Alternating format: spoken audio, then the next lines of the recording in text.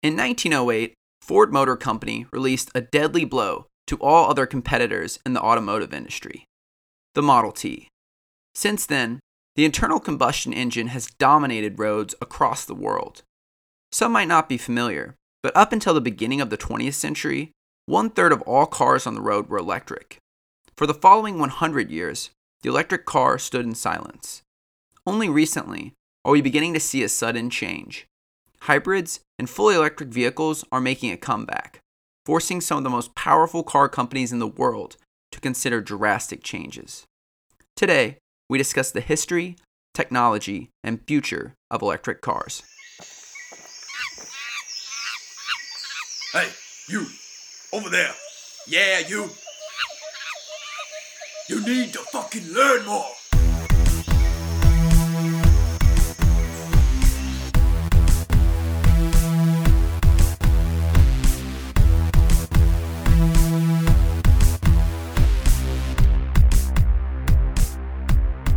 Yeah, that's true. But we're going to be more specific and say electric cars, just so no one's thinking about whatever electric vehicles are out there. Tunes in to see how they're coming along with the electric plane. The electric plane, I assume that's not doing very well. Well, Boeing's trying. No, NASA's trying. I think NASA has a. Really? I wonder the compared like a emission, like how many emissions are like how many emissions there are from planes, like in comparison to like a car, like a trip, say like like mile for mile almost. Well, no, I looked into that before.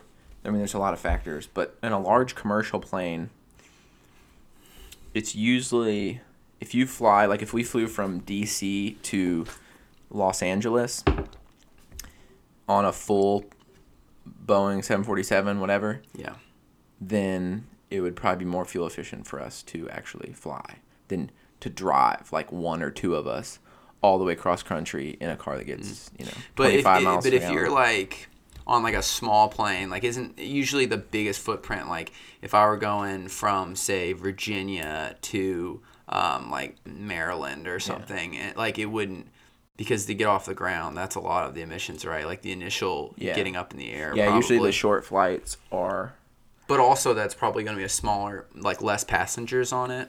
So, but then I guess the plane's, if that, in that case, the plane's smaller, which would as much, but yeah, no, it is interesting because a lot of the tree huggers out there will be like, you shouldn't be flying.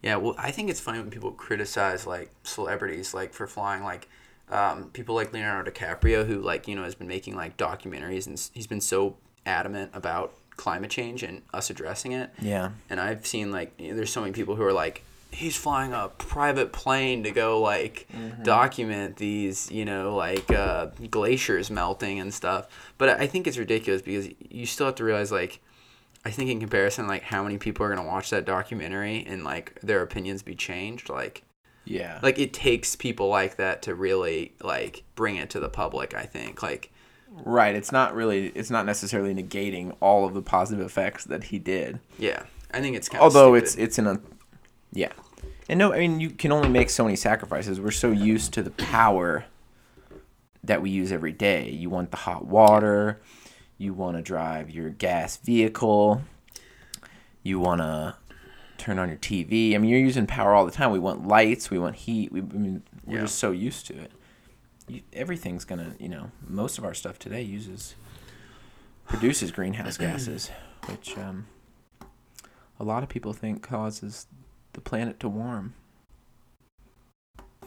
Up for grabs. Still up for debate. Not really, though. Not really. So what's good about the car industry now? Well, I think we're seeing a small change in the types of cars that are on the road, that are being sold and invested in. Much due to one of our favorite people ever, Mr. Musk. Mr. Elon Musk, yeah. And it only took us a couple minutes to mention He's Tesla. been pretty big. But I wonder what people would think when they're like envisioning, so like the origins of the electric car. Like, I wonder when kind of people were thinking, because You mean in like 100 years? no, I'm saying like right now, when do people kind of think the first electric cars were out there? Because as we've kind of figured out, they've been around for a pretty long time. Yeah. Yeah, before I looked into any of the research, I'd heard somebody say, like, well, I knew that the electric motor was created in what, the mid 1800s? Yeah. Something like that.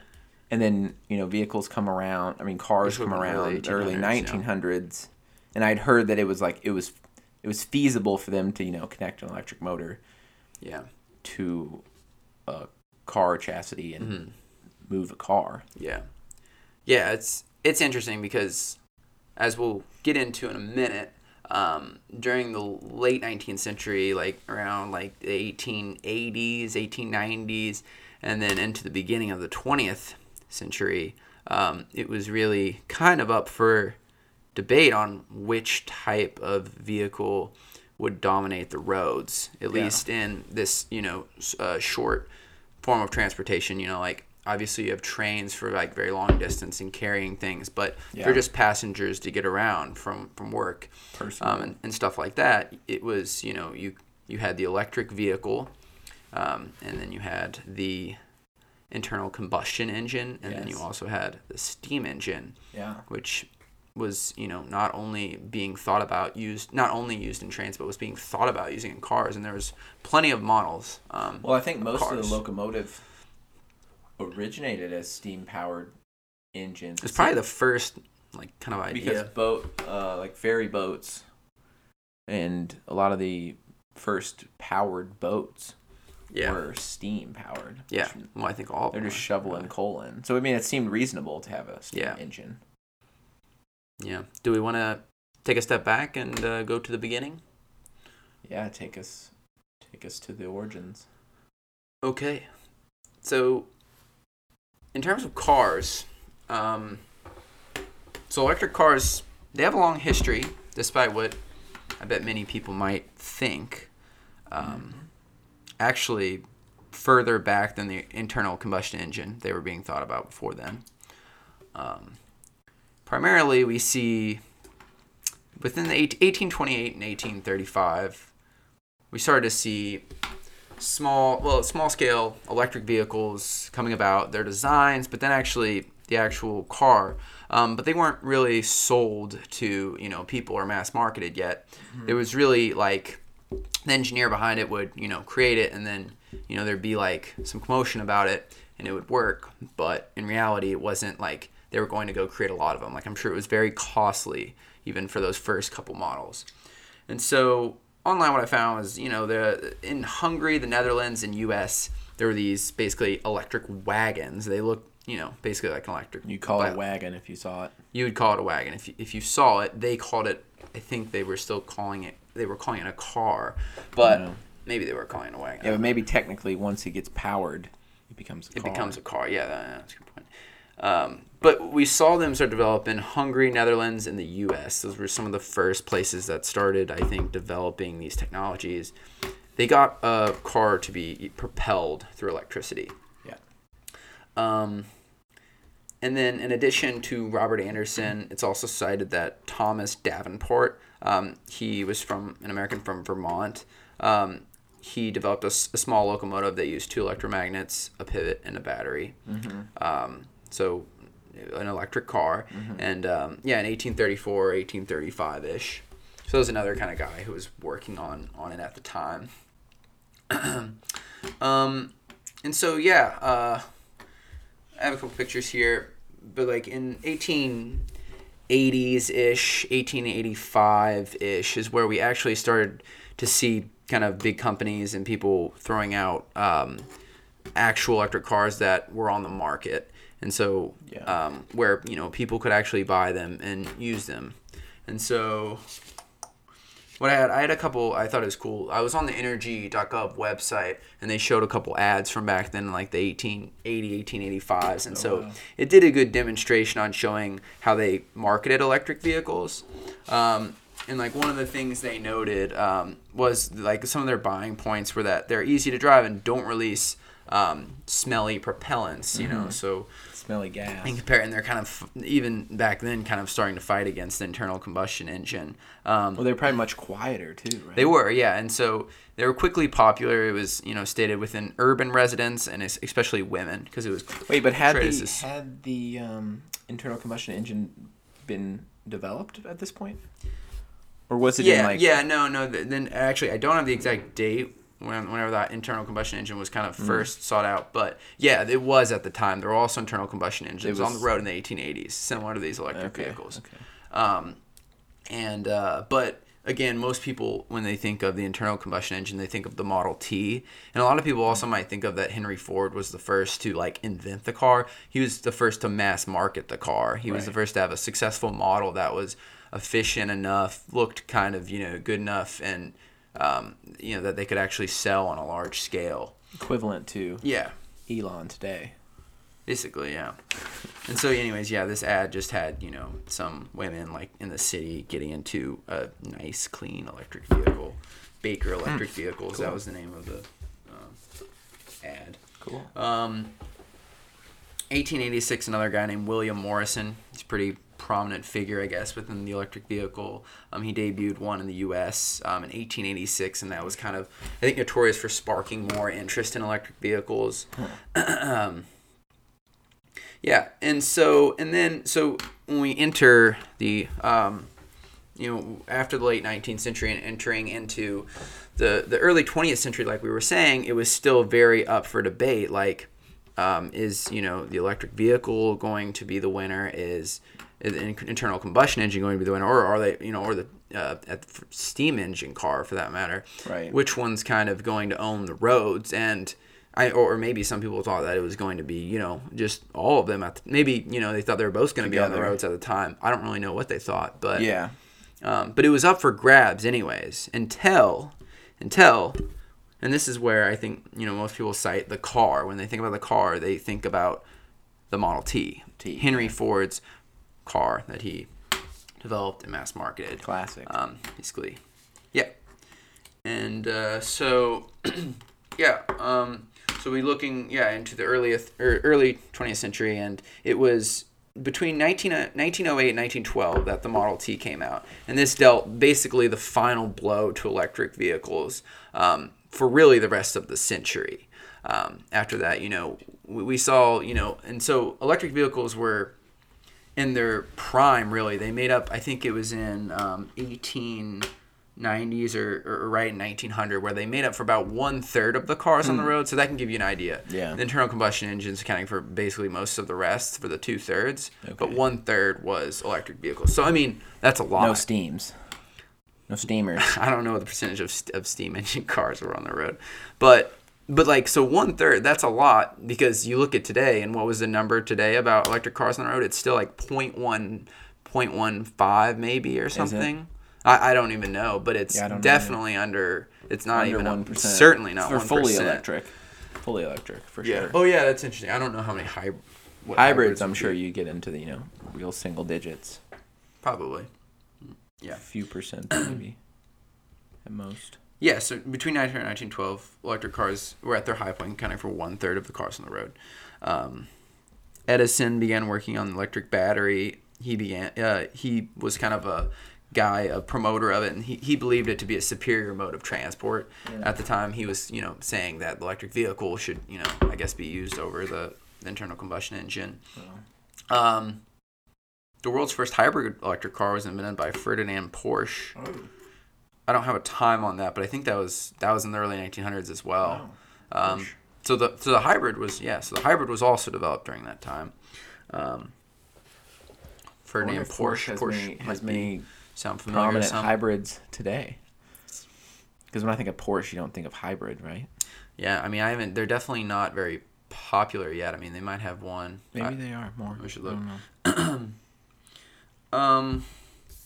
Yeah, so between 1920 to 1935, there was a major decline in electric vehicles, to where basically no one was on the road with electric vehicles.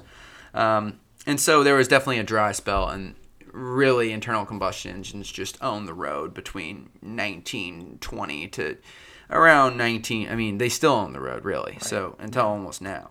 Yeah.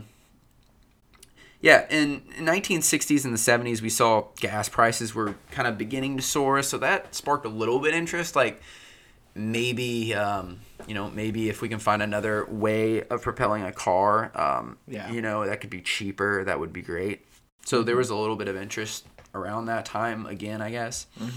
And then in 1973, General Motors actually came out with a urban electric car.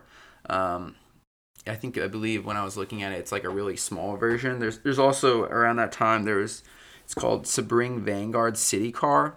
I have a picture of this, but it basically looks like a right triangle on wheels.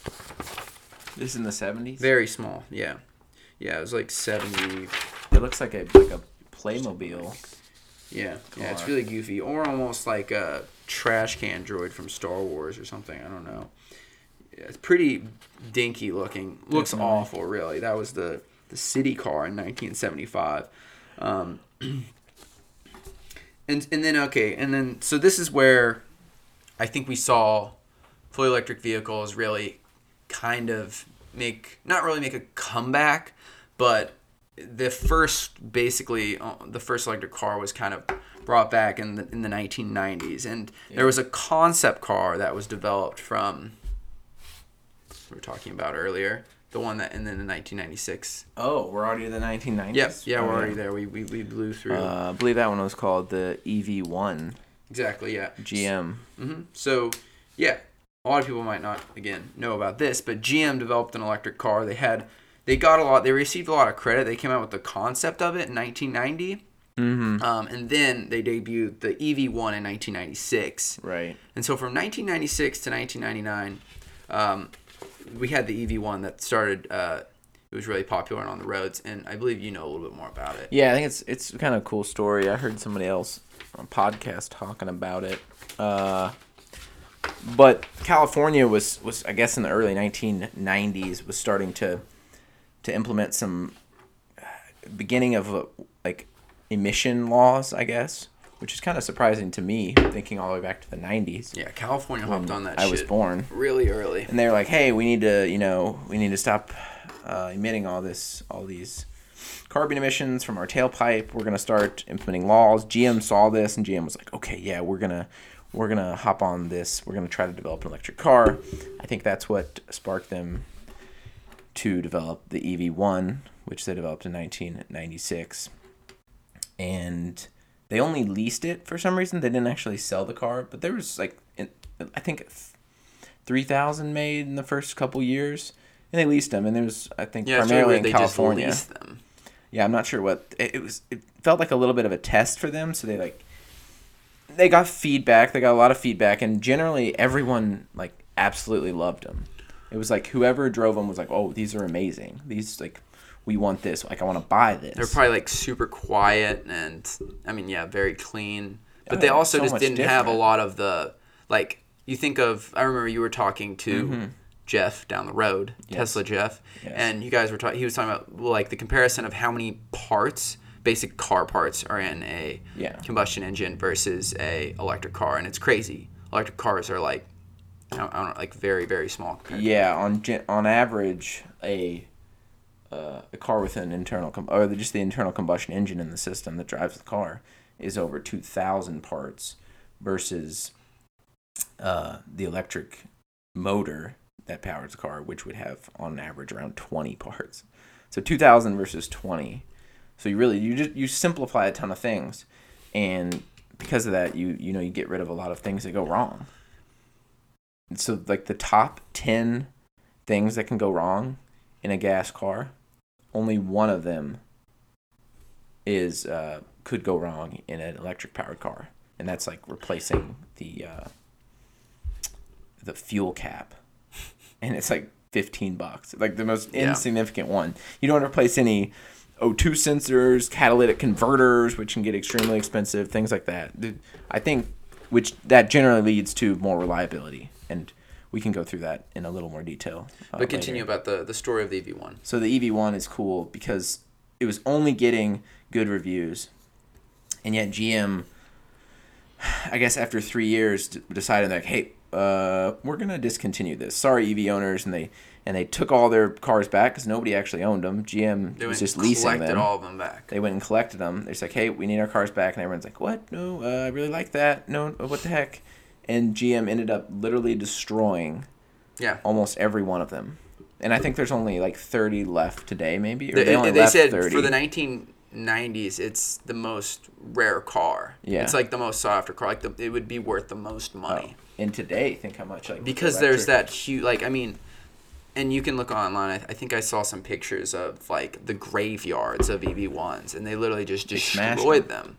And so it begs the question, why? Like, why did they do that? And there's a documentary out it's called "Who Killed the Electric Car." Yeah, it's an older documentary in like early 2000, but it's a story kind of about the EV1 and just and why it kind of mysteriously was like, oh, just kidding, we're not gonna sell these. Although why was they claimed what was the main claim again? Why? They claimed that people weren't.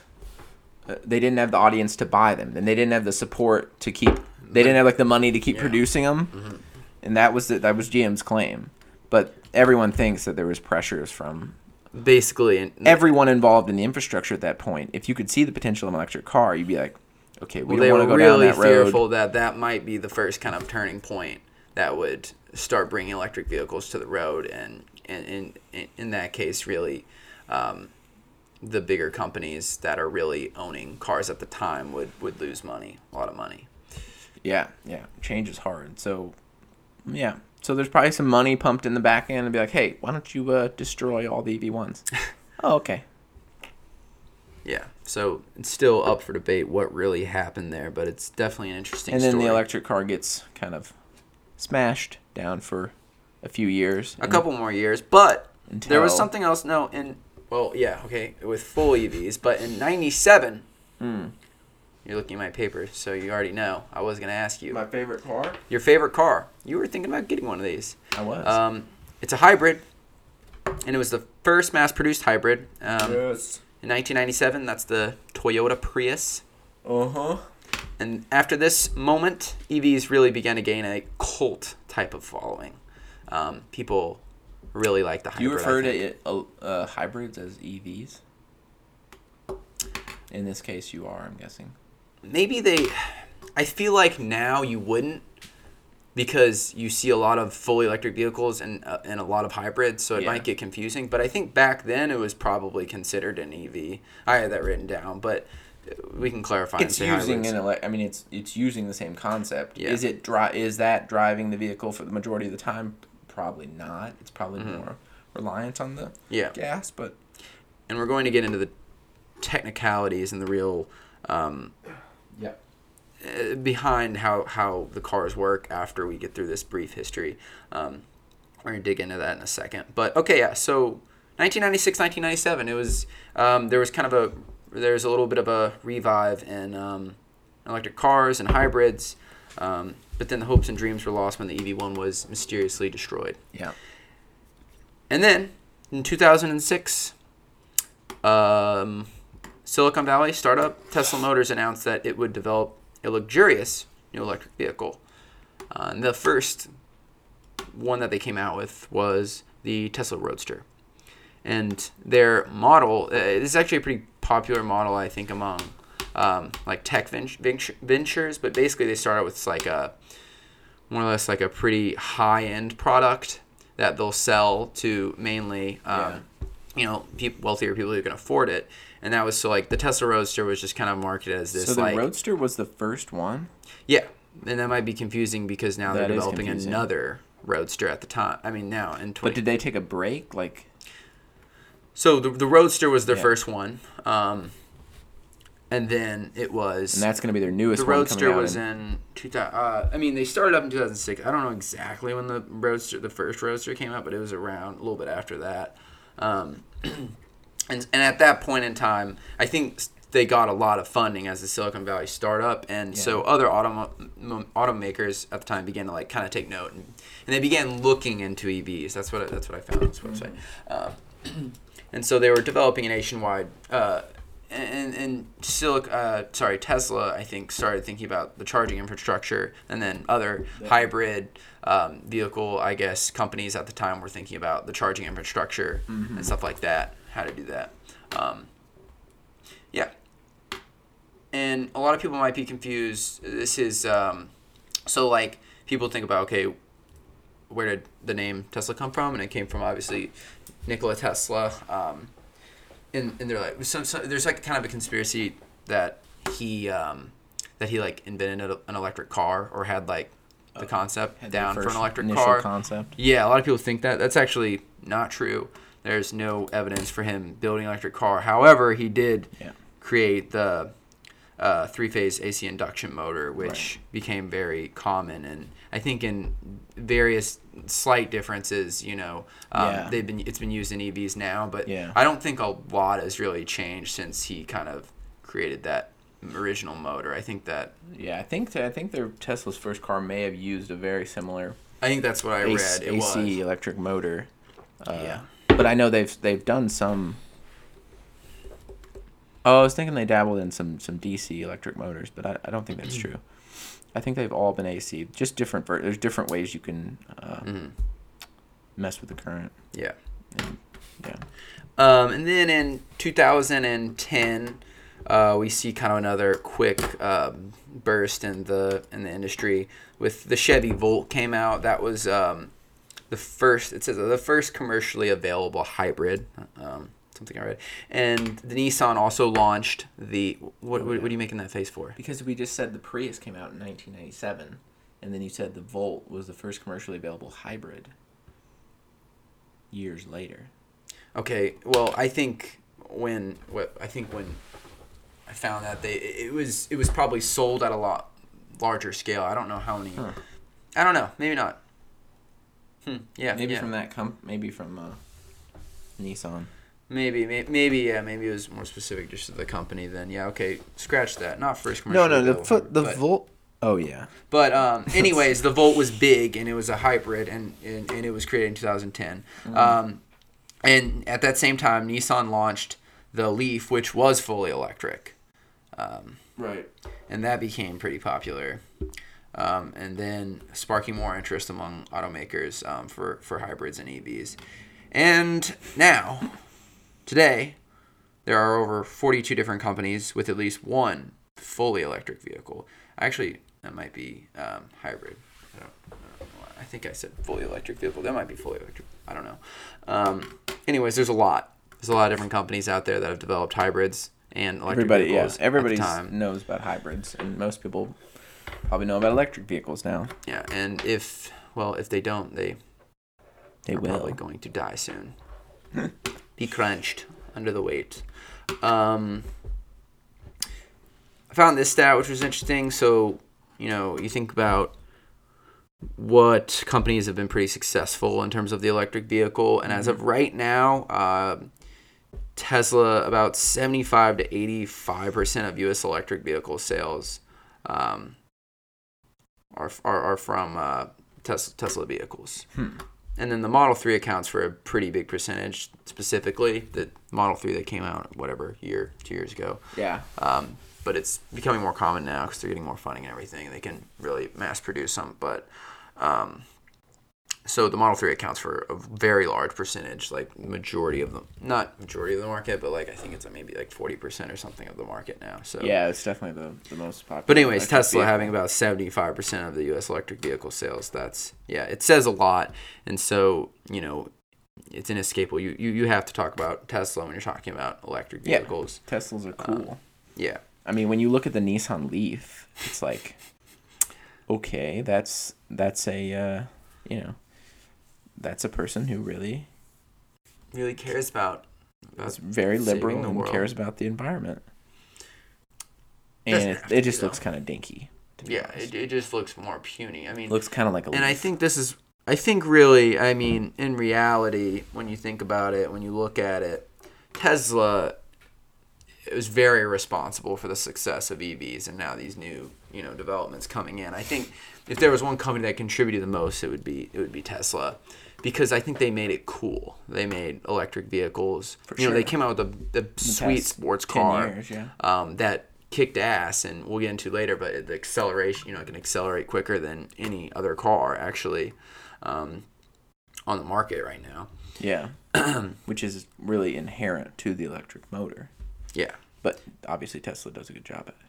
Yeah, so Tesla made it pretty cool. And just going across a couple of, the models that they have now. I mean, over, since 2010, they've come out with several more than the Tesla Roadster. They first then came out with, I believe it was the Model S, then the Model X. The Model S was a small sedan, and then the Model X was an SUV. And then they had, I think pretty recently it was the Model Y, but in between there they also talked about the semi-truck, not the Cybertruck, but the semi-truck. Oh, was another vehicle they developed. I don't what think happened to the semi-truck? they just showed it like a lot of, they kind of showed it off at a presentation. I don't really think they're out on. I don't think they're out. It seemed like a good idea. Yeah. Well, definitely, because if you think about how maybe they were struggling. Semi-trucks are on the road all the freaking time. You need a massive battery, but then again, you have a whole semi bed most of the time, right? Mm-hmm. Yeah. It would change a little bit. Okay, real talk. How long do you think it'll be until you own a Tesla? I don't know. I don't want to say I'm for sure getting a Tesla. I will be open to other. I mean, it's probably. Will you though? You'll be open, even if like someone else dominates the market in 10 years when you finally have enough money to afford one. Yeah. Will you really? Because you'll have that origin. Like this is when you started this is the only time you started like cars. Yeah, I didn't give a like shit if I about told you cars internal combustion engine 5 years ago, you probably wouldn't even know what it is. I mean, I knew that it was the main. But you had what I'm saying is you had no interest in cars. No, I did not. I mean, I still don't really. Neither did I. I'm just. I mean, not to be a buzzkill, but I don't really. I mean, I enjoy cars. To be honest, I use mainly public. I mean, when I'm in the city, obviously, I would hate to drive in the city, so I'd use public transportation for everything, or just walk. But still, when we walked over to Jeff's house yesterday, was that yesterday? Yeah. Both of us were like, all right, this is pretty sick. So our neighbor was showing us around his Tesla Model 3. Well, it came about. S. We're just walking around, and then we see. I mean, we're mesmerized by a Tesla Model S. At least I was, and we were just stopping and talking. And then I didn't even realize there was a guy sitting on the front lawn who was just staring at us, probably like, "What the hell are they doing?" Like, or maybe he gets that a lot. Maybe he gets people stopping by and looking at his Tesla. But maybe. And then I mentioned I hear you shout something out. I'm like, and it wasn't to me. I was like, wait a minute, what? And then I saw him sitting on his rocker on his porch. Yeah. He's like, what are you doing? No, I said, hey, I really like your car. He goes, yeah, I like it too. And I was like, okay, this guy wants us to get off his front lawn. Dude, he's like, don't touch it. Yeah. Keep walking. And then I don't know, we must have asked a question of some sort, and it just kind of it started to fuel him, and he was like, he could tell we were really interested, and he. I mean, we were actually doing a podcast the next day about it. It is kind of ironic that we ran into him, but he showed us he had a Model S, but it was actually a 2014 version, and he told us, which I did not know, you couldn't install the autopilot on it. I guess it was the last year that you couldn't. I was thinking that you'd still be able to upgrade it, but I guess not. Way back. It just comes down to the hardware wasn't there, is what he was saying. Mm-hmm. It's not just if it was just a software update, then you could probably Yeah, but one of the cool things is about the car, and I knew that they had space in the front because the engine's not there. That was cool. So electric vehicles, most of them, at least the Teslas, they have frunks. Mm-hmm. It's similar to a trunk, but it's in the front where the engine would typically be because they don't have that big engine. Quite shocking to see that. Yeah, you just open up. Oh no! And he told us the story of when he went to the auto parts. So he went in to get he took his Tesla Model S in to get it checked up, and they go, "Sir, can you just open the front hood for me?" They were gonna do a checkup or whatever, and he's like, "Oh no, I don't." He's like, "There's nothing underneath there," and they're like, "Sir, we'll handle it from here. Just open it up." And he's like, all right, open it up. And he opens it up, and there's nothing in there, and they're like, what? It's just a big open space in the front. You're like, okay, this is it's so counterintuitive because we're so ingrained, that's where the engine is. That's what drives the car. That's where you look at the engine. Yeah, it was weird. I mean, you can't even, and then you go to the back. I was like, okay, the engine's not in the front. I'm saying engine. It's not even engine. It's a motor. The motor's in the back. But then you like open the trunk and you're like, okay, I don't see a motor back here, and it's because it's so small.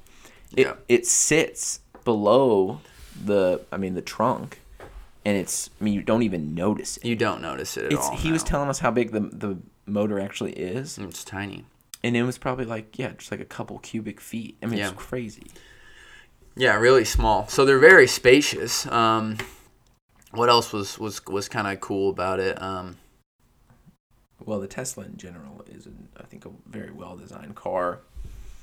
It looks futuristic. You got this big display screen. The space roof is what they call it, and so it's like basically it's open. Sunroof. It's like all glass over the whole like top of the car, so you get this.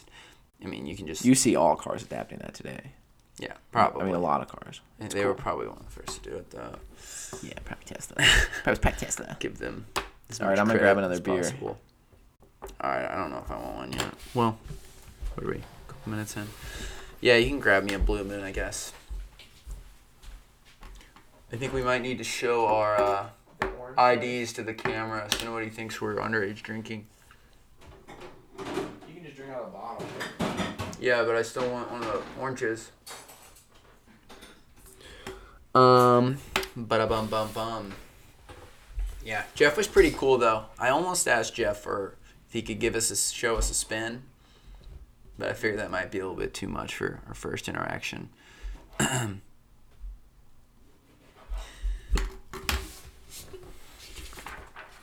These oranges won't fit in your... You gotta cut it slim, dog.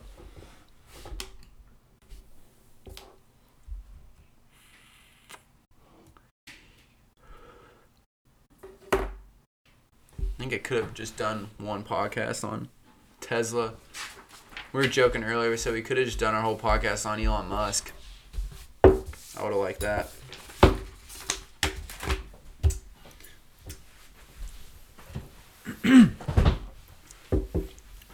Oh, yeah. I actually haven't had a Blue Moon in a while.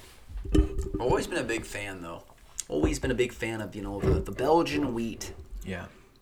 It tastes pretty light. I don't know why it tastes so light to me. If you taste other Belgian wheats, though, it doesn't really make Blue Moon seem like it's that special. They all taste pretty good. Yeah. It's definitely the advertising that always got me. Well, it's the orange peel that I like. All right, I'm going to put this tea away.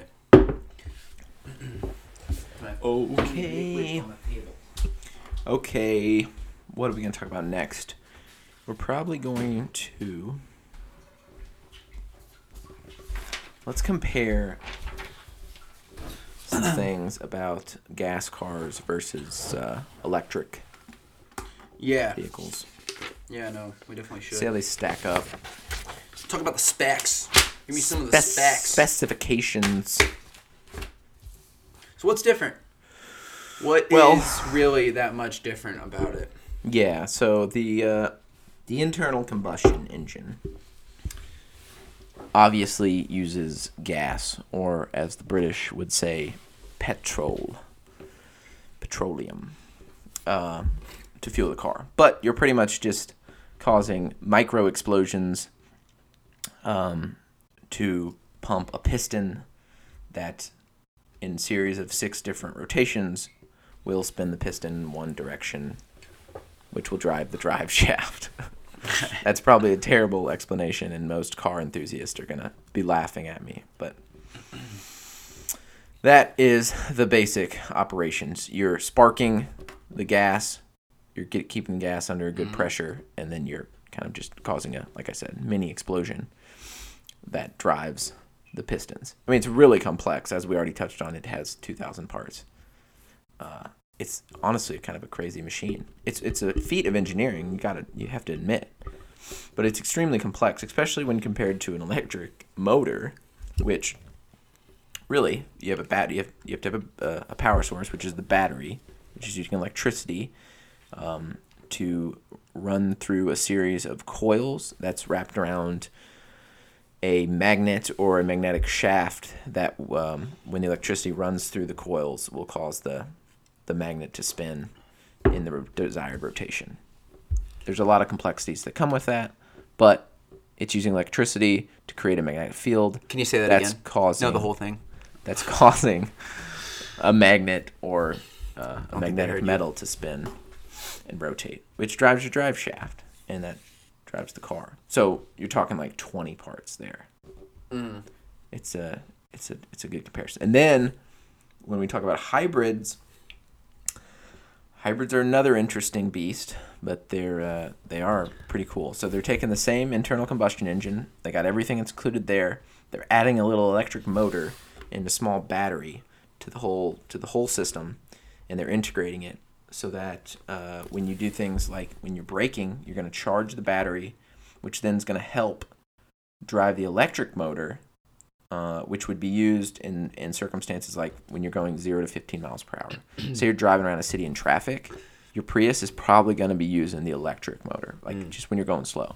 When you start cranking out on the highway, going 55, 60 miles per hour, your gas engine is kicking in and is probably going to drive that. But it's also going to charge the battery at the same time, which will be used When you're using the gas, it's charging the electric Yeah. It's just motor. You're just turning a generator really with the And same that would mechanism. be similar to, so when Jeff was telling us about, he was driving and he was going through an area where there was a lot of he was driving downhill, and he said it took, so he's like, you look at like how much charge is in your vehicle with an EV, How much range he was saying the range was taking in consideration that he would actually gain charge when going downhill. Yeah, it's using it's pretty much running the electric motor in reverse, and it's creating a reverse current, which then charges the battery. So you're gaining power. Yeah, it's pretty cool. You're kind of braking with that system itself. So it's a really nice design. And so that's the basics. So what does it really come down to? What do people really care about? They care about the performance. What do you see from it? Well, yeah. First of all, how does it feel? One thing that I found in terms of just major differences was regenerative braking in EVs. So basically, like, the braking just works, obviously. That's what you're talking about. Yeah, definitely. But that in turn kind of makes it different when you're pressing your foot on, say, for example, the pedal, because you don't really have to use the brake quite as much. Yeah. Because when you put your foot when you take your foot off the accelerator, it's using it the motor slows to brake pretty quickly. Yeah. It's using the actual motor to brake it. And they say it kind of takes some getting used to in an electric vehicle. But you take your foot off the pedal, and basically it comes to a stop the way I imagine it is like if you've ever driven a boat, because we actually haven't driven an electric vehicle, unfortunately.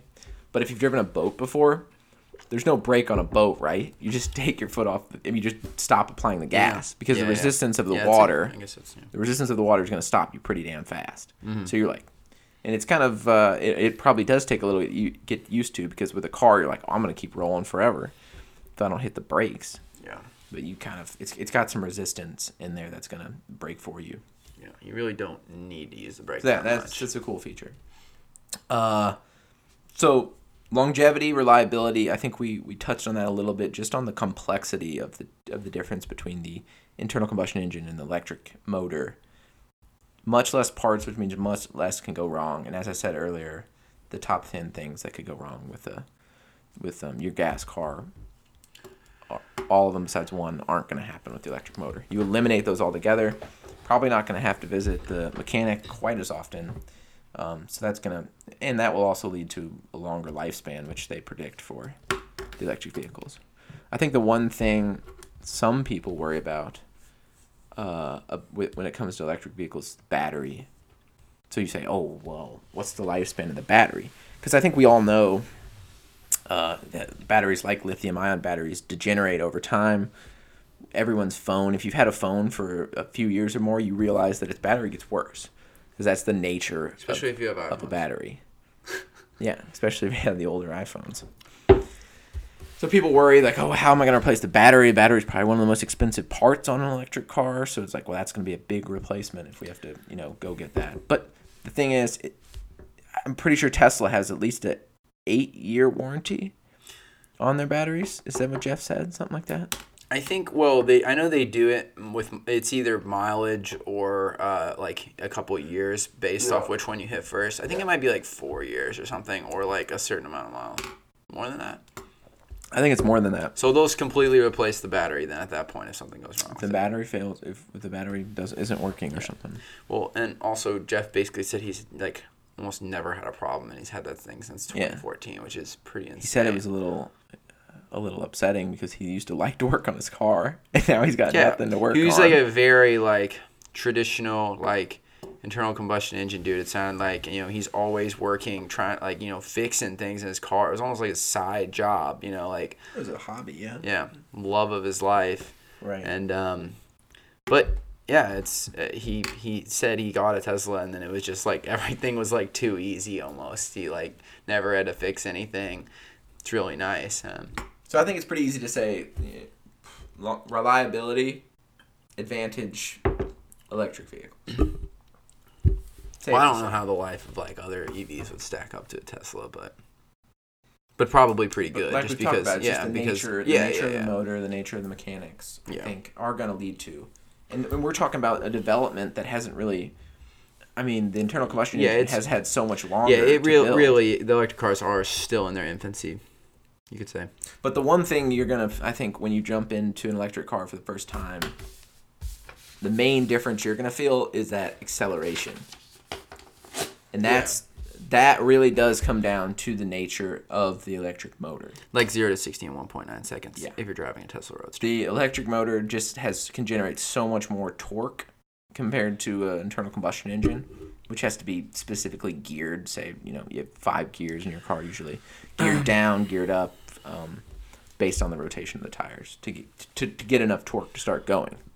So I'm sure a lot of people have seen the video of a Tesla racing the big name sports cars like Lamborghinis and Porsches, and it really does kick ass, like 0 to 60. Yeah. It accelerates so much faster, and it's crazy because it's not even close to like the price range of those high powered. Yeah, well, they're just showing off cars. their. I think it's the Model S and a lot of those, and I mean that's starts for like 60,000.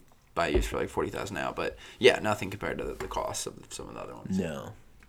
But in reality, we have to be fair. And if you have a drag race lasting more than 10 seconds or something, and you're getting up to speeds like over 60, well over 60, you're going to have trouble keeping up with a top-notch sports car. Yeah. But I think it does fare still, like, I mean, pretty well, at least when you look at like the Roadster. Like, I mean, the top speeds can still be, I think, around there. Yeah, but it's also the power output. It's the torque you're getting at those speeds. That's why we like that video we watched. That I don't know what it was. Porsche. Yeah, I don't remember. It was Lamborghini actually. Yeah, but kind of like the Tesla took off at first and it was like looked like it was gonna win. Yeah. And then the Lambo slowly, and then Lamborghini wins. Yeah. So usually when Tesla likes to brag, it's usually like a very short race. Yeah. But in reality, for the everyday driver, what do you care about more? Yeah, no. Or what's more fun? When you're at the stoplight and you're looking over to the guy and the fucking, I don't know, something Ford Mustang, like a Mustang. Yeah, you're just gonna be Camaro. You'd blow them out of the water. They're spitting out fumes.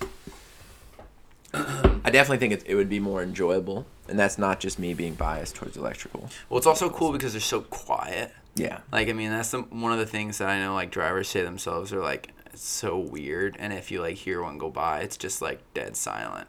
Yeah. Have you heard anything about that cold thrust exhaust that gas thruster that Tesla wanted to put on? Oh, the additional. No, you can buy the cold thrusters. Cold gas thruster. Yeah, that are going to be on the new Roadster. But again, I don't. Really? No one really knows in the road. You're gonna be able to buy it, I think.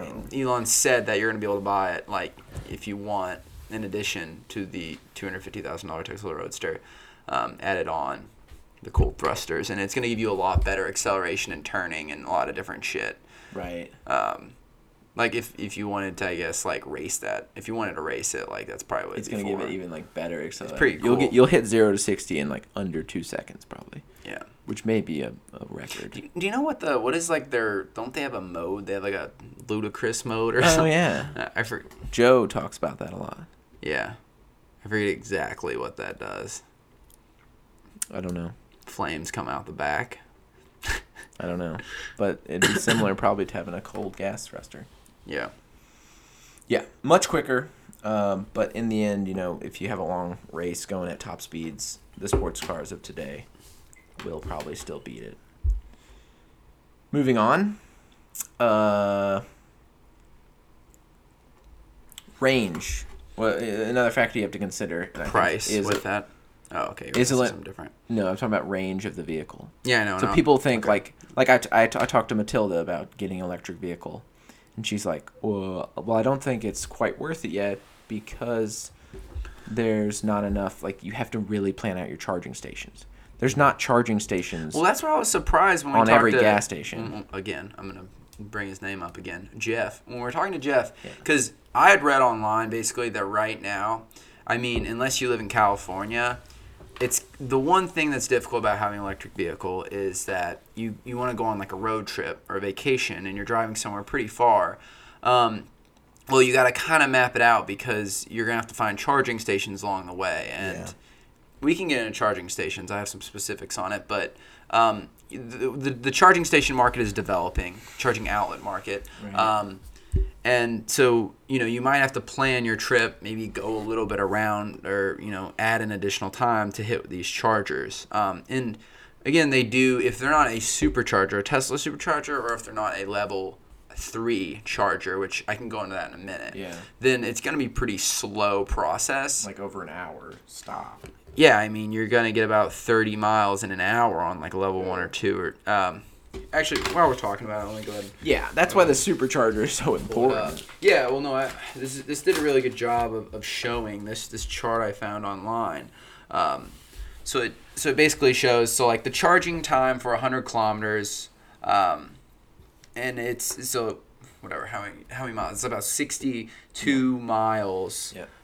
So charging time for 62 miles. So it shows it by, the volts. So if we're looking at like a 230 or 200 whatever 40 volt like charger, this displayed between like 3 whatever 8 hours for about 60 miles, which might be a little, it almost seems like it's over exaggeration.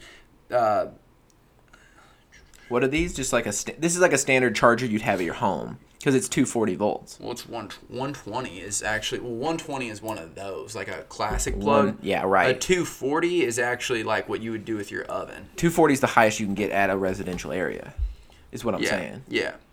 Like people... Like if I got an electric car... So basically about 1 to 2 hours would charge about 30 miles. About 1 hour, 30 miles. Yeah. I mean, that's not good. But if you're charging it every night, then... it's manageable, especially for a commute. So that's what people would have in their houses is a 240 volt, and that's, I mean, you would get a 240 volt. You would want one. That's what Jeff had. And yeah, exactly. And then that's fine because for most people because you plug it in after work when you get home, and you'll have plenty of time to fill it all the way up. It's full up by the next day easily. I mean, he said it takes about 4 hours. Yeah, he had like a 70-mile commute, like a really long commute up to DC.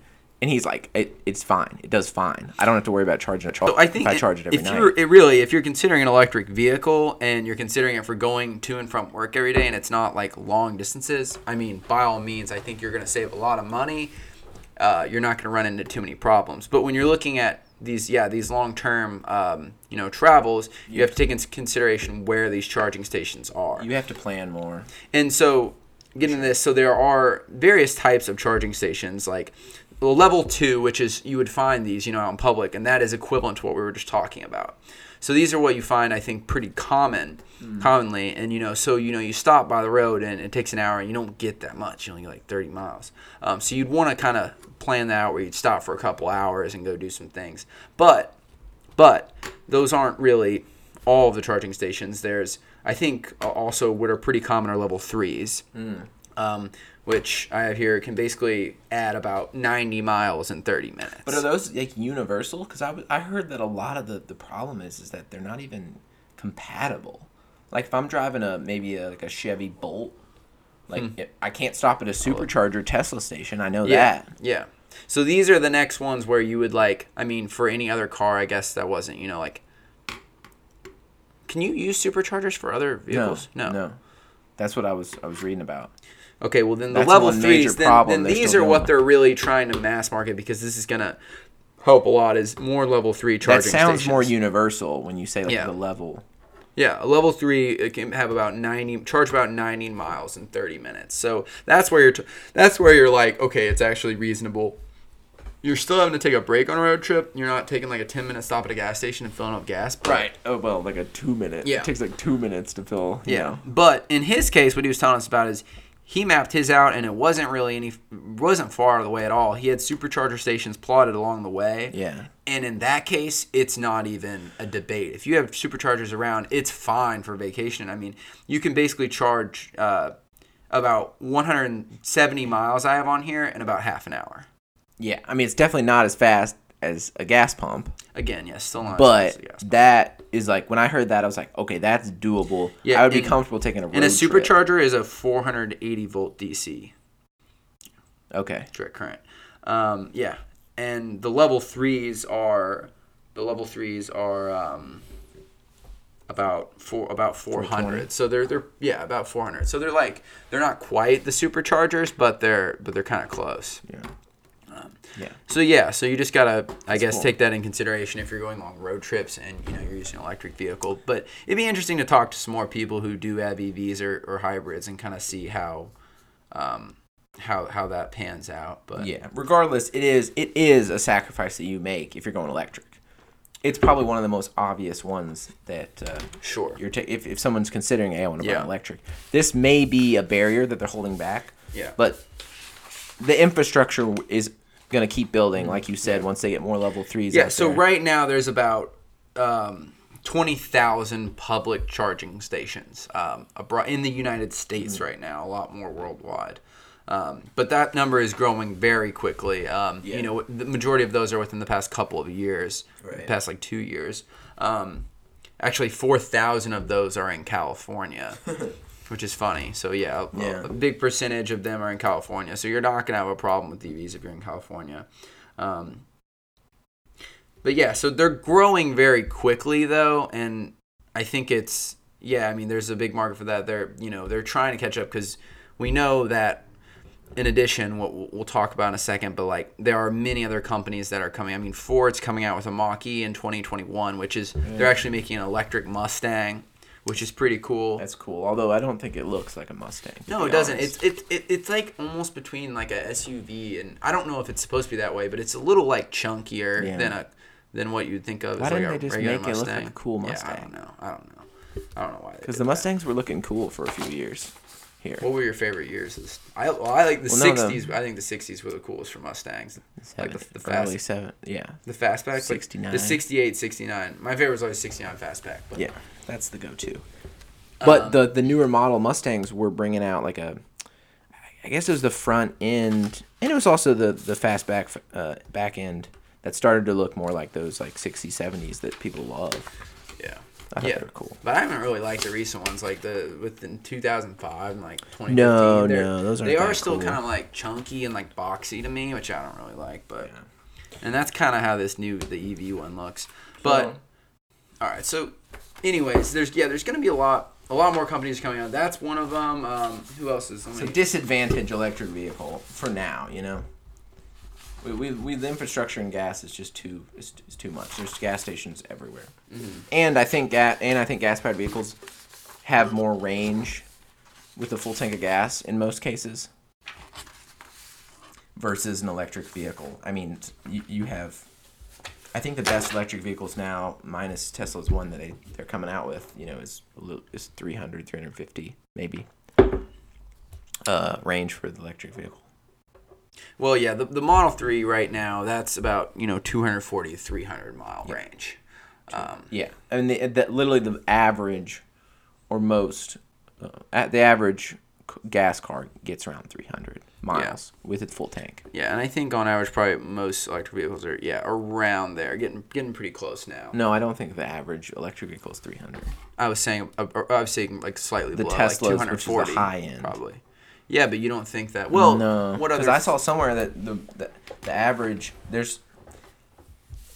the average electric vehicle is like 100, like a little over 100. What? Fully electric? Yeah, I think you're thinking purely Tesla, which you would call almost high end. Which is when you're talking like 200 plus. Maybe.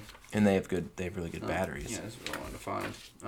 Well, who else is coming out with them? So, like, Volkswagen's had some pretty damn cool concept cars. They haven't, obviously released any yet, but one is the microbus that we saw.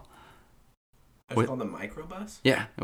Yeah, so it's like a I didn't know the name of it. Yeah, it's like a version, the classic Volkswagen, VW van back in the day, that you see. Yeah. That's a badass road trip vehicle. It is a sick road trip vehicle. That makes me want to take the Microbus ID Buzz, and it's set for launch in probably like 2022-ish. They also have like a ID Cross, which is an SUV, and a Vision, which is a sedan, and then another one, an ID. So they're coming out with many concept cars, along with many other companies at the present time. They're really, trying to mock up some designs for electric vehicles because they know they're going to have to start soon. Another cool company that we ran across, I was showing you the other day, is Rivian. They're pretty sick. It's like truck. It's like, they're trying to. I don't really understand outdoor. Them yet, well, it's a truck and then a pretty nice. Yeah, but like, they haven't SUV. Actually released a vehicle. No. I mean, their company's been working since like 2010, but it's but 2021 is when their truck and SUV I think you can pre-order them right now, and they're gonna be released in 2021. So you would think about getting one of those over a Tesla? Well, no, because I want to get more of like a sedan. I want to get like a Model 3. I mean, I want it to be a smaller car. Yeah. I don't want to get a truck. But like, I mean, if I had the money, by all means, I mean, these are going to be very luxurious vehicles. Yeah. If you look it up, Rivian, Rivian, they have a pretty sick website, and they do some cool advertising.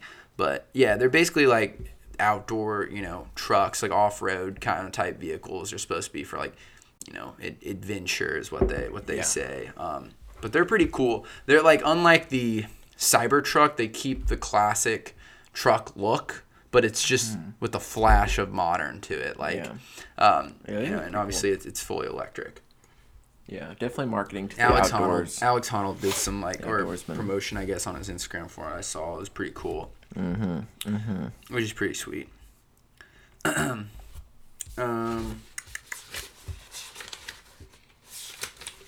lot of cool cars. The Tesla, I mean, the new Tesla Roadster is going to come out, within the next year or two, I guess. Yeah. Is what it's set for. And that's supposed to be, they're doing a lot of bragging about that. That's actually going to have about, didn't we read 520 miles it's 1,000 kilometers, I think, is what they're advertising. Like 520, whatever. So over 500 miles. Miles of range. Crazy. It's like, it seats 4 or 5 or whatever, and, and it's basically, like a sports car. Yeah. That's the one that's said that it can go. How much do you think it'll cost? It costs $250,000. Holy shit. I don't know if that's including the like down payment of like $50,000. I think you have to pay or something like that. There's a massive down payment. It's a very high end vehicle. Yeah, and then I mentioned the Cybertruck, but I'm sure, maybe you might have saw. There's a lot of memes about it, but Elon had a presentation for the Cybertruck.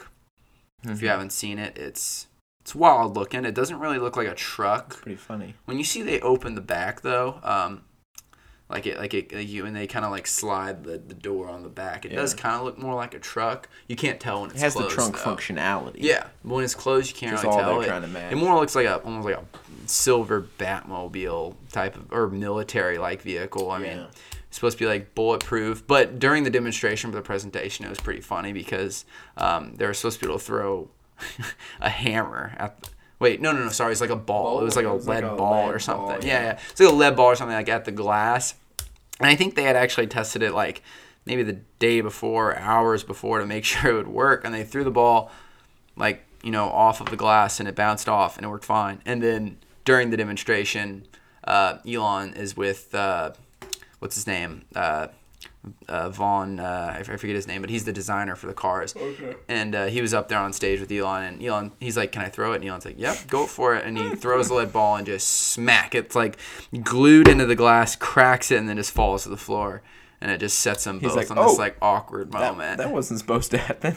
He's like, "Oh well, yeah, like we had whatever tried it, and it was working. We had planned for it to work." No. And then the best part is that the guys Elon's like, they're like looking at each other, like thinking what to do, and Elon's like, and then the guy's like, "Should I do it again?" And Elon's like, "Yeah, well, let's try this one more time." Oh yeah. And they do it on like the front window, and the guy like you can tell like definitely like doesn't like wind up for this one. It was like a very slow like lift, and then like a pee-wee pitch on it, like just enough to get to the window, and then it still shatters the glass. Yeah.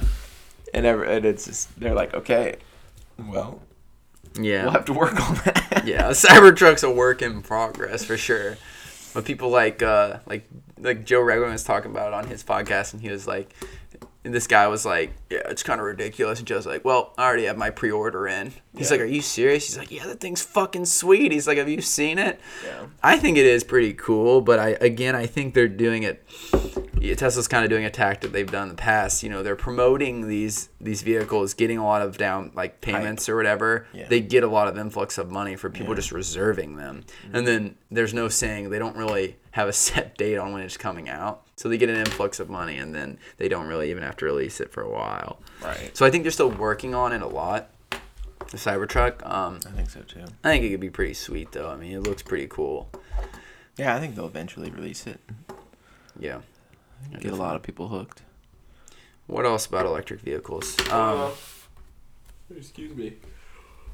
So, like, I think the charging station, like, there's going to be a lot more charging outlets. We're seeing, like, a lot of implementation of better infrastructure for that. They're going to develop, certainly, with these companies that are beginning to throw out more models. I guess good question is, like, do we think that Tesla might, continue to dominate the EV market? I mean, they certainly have a step ahead of all these other companies. I think they're going to dominate for the next few years, and then other companies will slowly take parts of their market, and it'll be a lot more spread out. I don't think Tesla's going to completely dominate. Mm-hmm. I think they'll continue to be the top electric vehicle for at least another, 10 years probably. Yeah. But I think they're going to see a lot more stiffer competition because it's becoming pretty obvious what the future holds. I think almost everyone would say... Are you say, implying that there won't be internal combustion engines on the road anymore? No. I mean, it'll take a while. We've invested a lot in that infrastructure. I heard somebody saying the other day, so much of think about gas stations. U.S. is built around literally the concept of a gas engine. He's like, distances, somebody was saying, it's like distances between cities are determined Holy shit. by how far you can drive on the gas tank. It's like so much of our infrastructure is just built on this, and you see that in so many gas stations everywhere. What are they going to do with all the gas stations? Just convert them to electricity stations. Yeah, that's gonna be a big change. I mean, don't get me wrong. Gas is gonna be around for a long time. Yeah. How long do you think? Well, I don't know. You don't want to hear my predictions? Yes, I want to hear. Yeah, I would love to. I wasn't trying to put you on the spot. Are we summarizing? Are we concluding? Well, we don't have to conclude yet. No, probably some more things to talk about. But you can go ahead and give your estimate. How long have we been going for now? A little over an hour, I think. Yeah. Okay.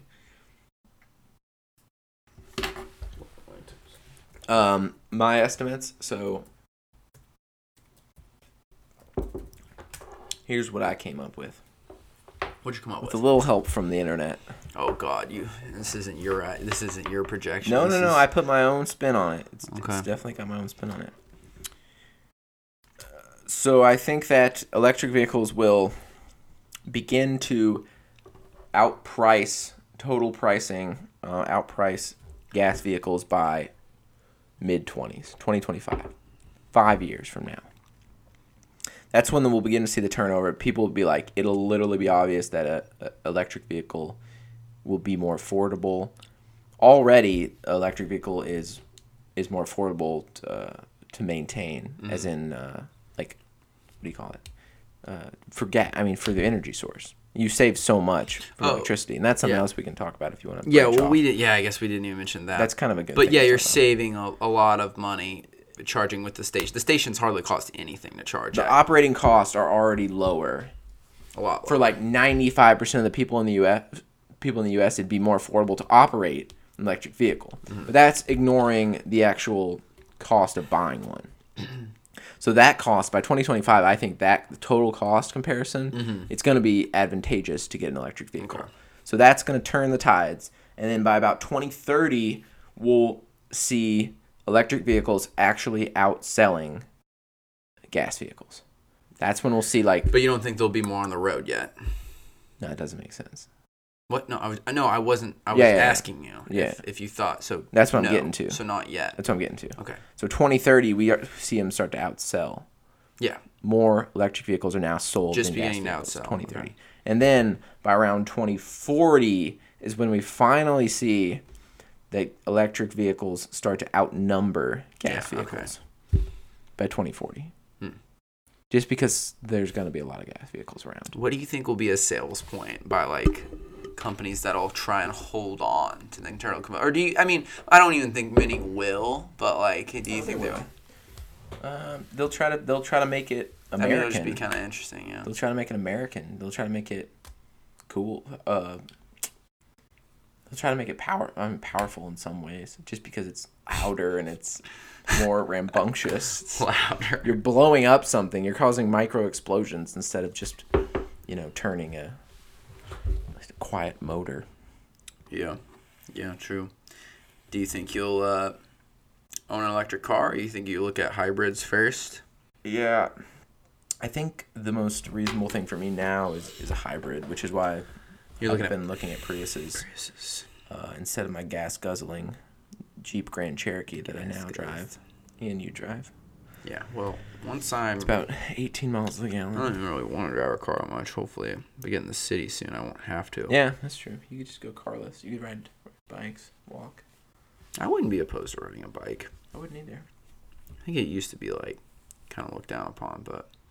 And the think now bike it's will kind always of- be more environmentally friendly Yeah. compared to any kind of I mean, powered really, we didn't. vehicle. That's another thing. I mean, we didn't really get into the obviously like the environmental side really about it. But I think that's it's good sometimes to keep that out.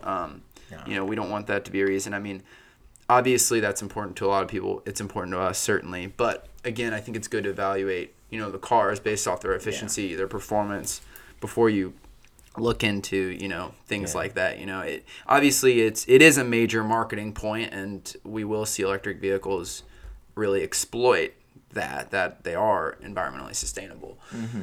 But I think it's still good to evaluate it without that. Oh wait, okay. So I do have a good go back that Go back. that we were saying we missed, which was how much, like, for operating cost, what do you save on having an electric car versus a gas car, right? Once you get the initial investment out of the way. Because that's kind of the way I think at it. If I think about getting a Prius, I'm like, that gets 50 miles to the gallon, I'm like, I'm going to be paying so much less in gas. 50 miles per gallon versus 18 miles to the gallon, I'm like, Yeah. I'm saving a lot of money, and it could be a good investment. So I have a few statistics on differences, but one really cool thing I found was that so the price of driving of actually operating an electric vehicle varies from where you live, right? Based on the cost of electricity. Yeah. And then you can also throw into that equation the cost of gas, and then you do a comparison of those two to determine how beneficial it would be to drive an electric vehicle, right? But one thing I was looking at, that caught my eye was the cheapest places to drive an electric car. You think you can guess any of the cities on here? Cities Top or 5 countries? cities in the U.S. Oh, in the United States. to drive an electric car. Cheapest places to not. This isn't anything to do with gas. It's just based on probably electricity costs. Cheapest places to drive? I bet they're all in California. No, none of them are in California. What? Cheapest spot for electricity?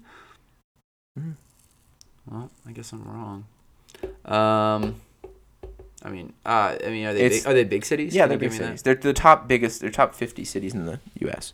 only.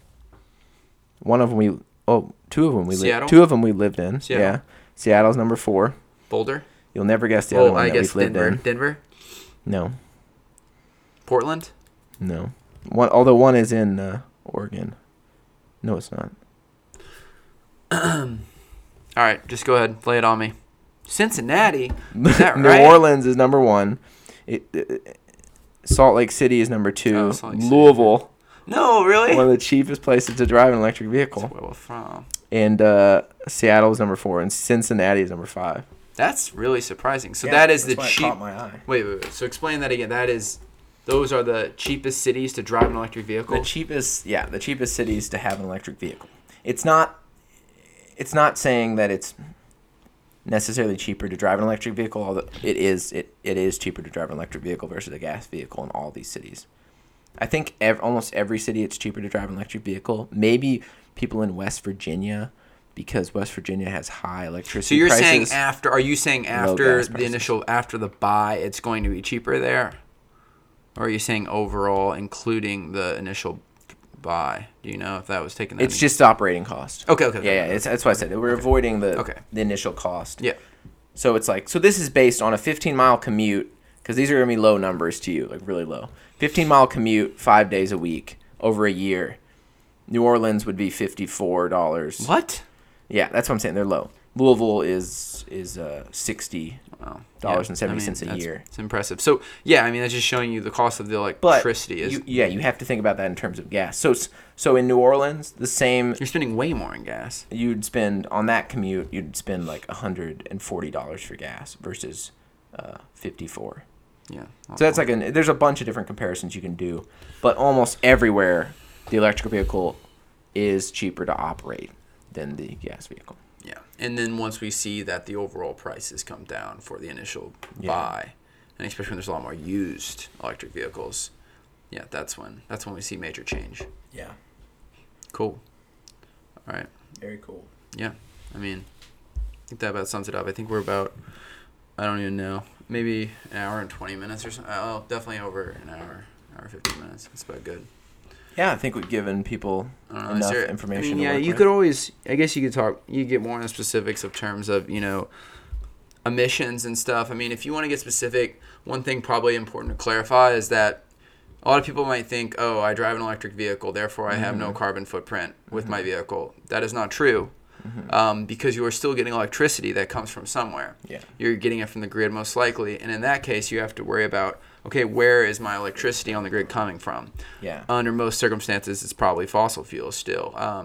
If you live in somewhere like California, natural they've gas done a is lot of about it 35%. In the United States, 35% of electricity comes from natural gas, 27 coal, 20 nuclear. Yeah. The rest spread out between what we'd call Yeah. pure renewables. Yeah, hardly anything. So, I mean, that's, again, another thing. In terms of the sustainability, a lot of the work that needs to be done is changing the infrastructure on what types of energy goes to the grid. So, I'm only thinking this because I did a lot of work on If we want to reduce carbon emissions. As work for the solar industry, I mean, I was, it was a lot of some of the research I was doing was talking about, how in the grid we need more, we need laws that basically enforce the fact that, or allow for more renewable energy sources to be integrated into the grid. And under those circumstances, if we do get, if you know that your grid is majority of renewable, say sometime down the road, a couple years from now, then you would really have a very clean footprint when driving an electric vehicle. Yeah, it's pretty measurable, I think. Yeah. Yeah. All right, cool. Well, yeah, I think that sums it up for today.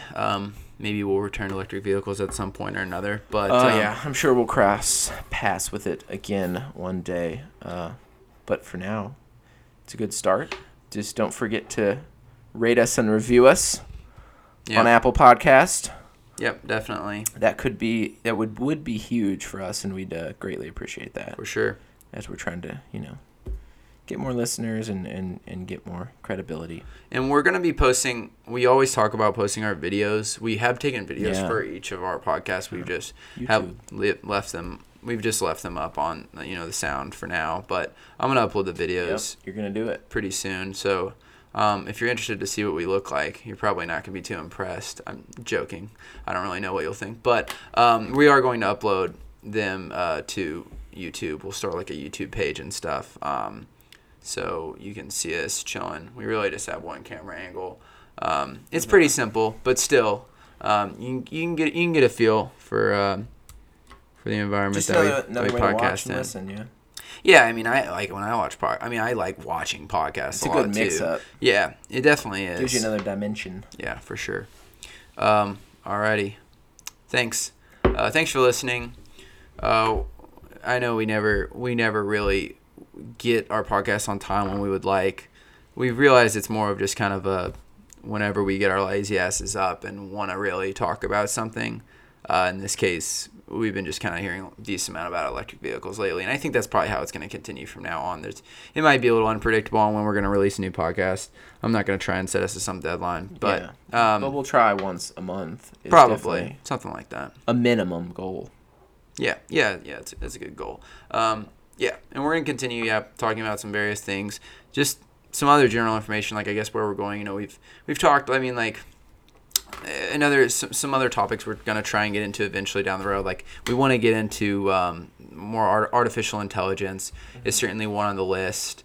Like virtual reality, simulation theory. So we're going to get a lot. There's a lot of philosophical arguments and various theories that I think we'd like to talk about. That would be interesting too. And also things like religion.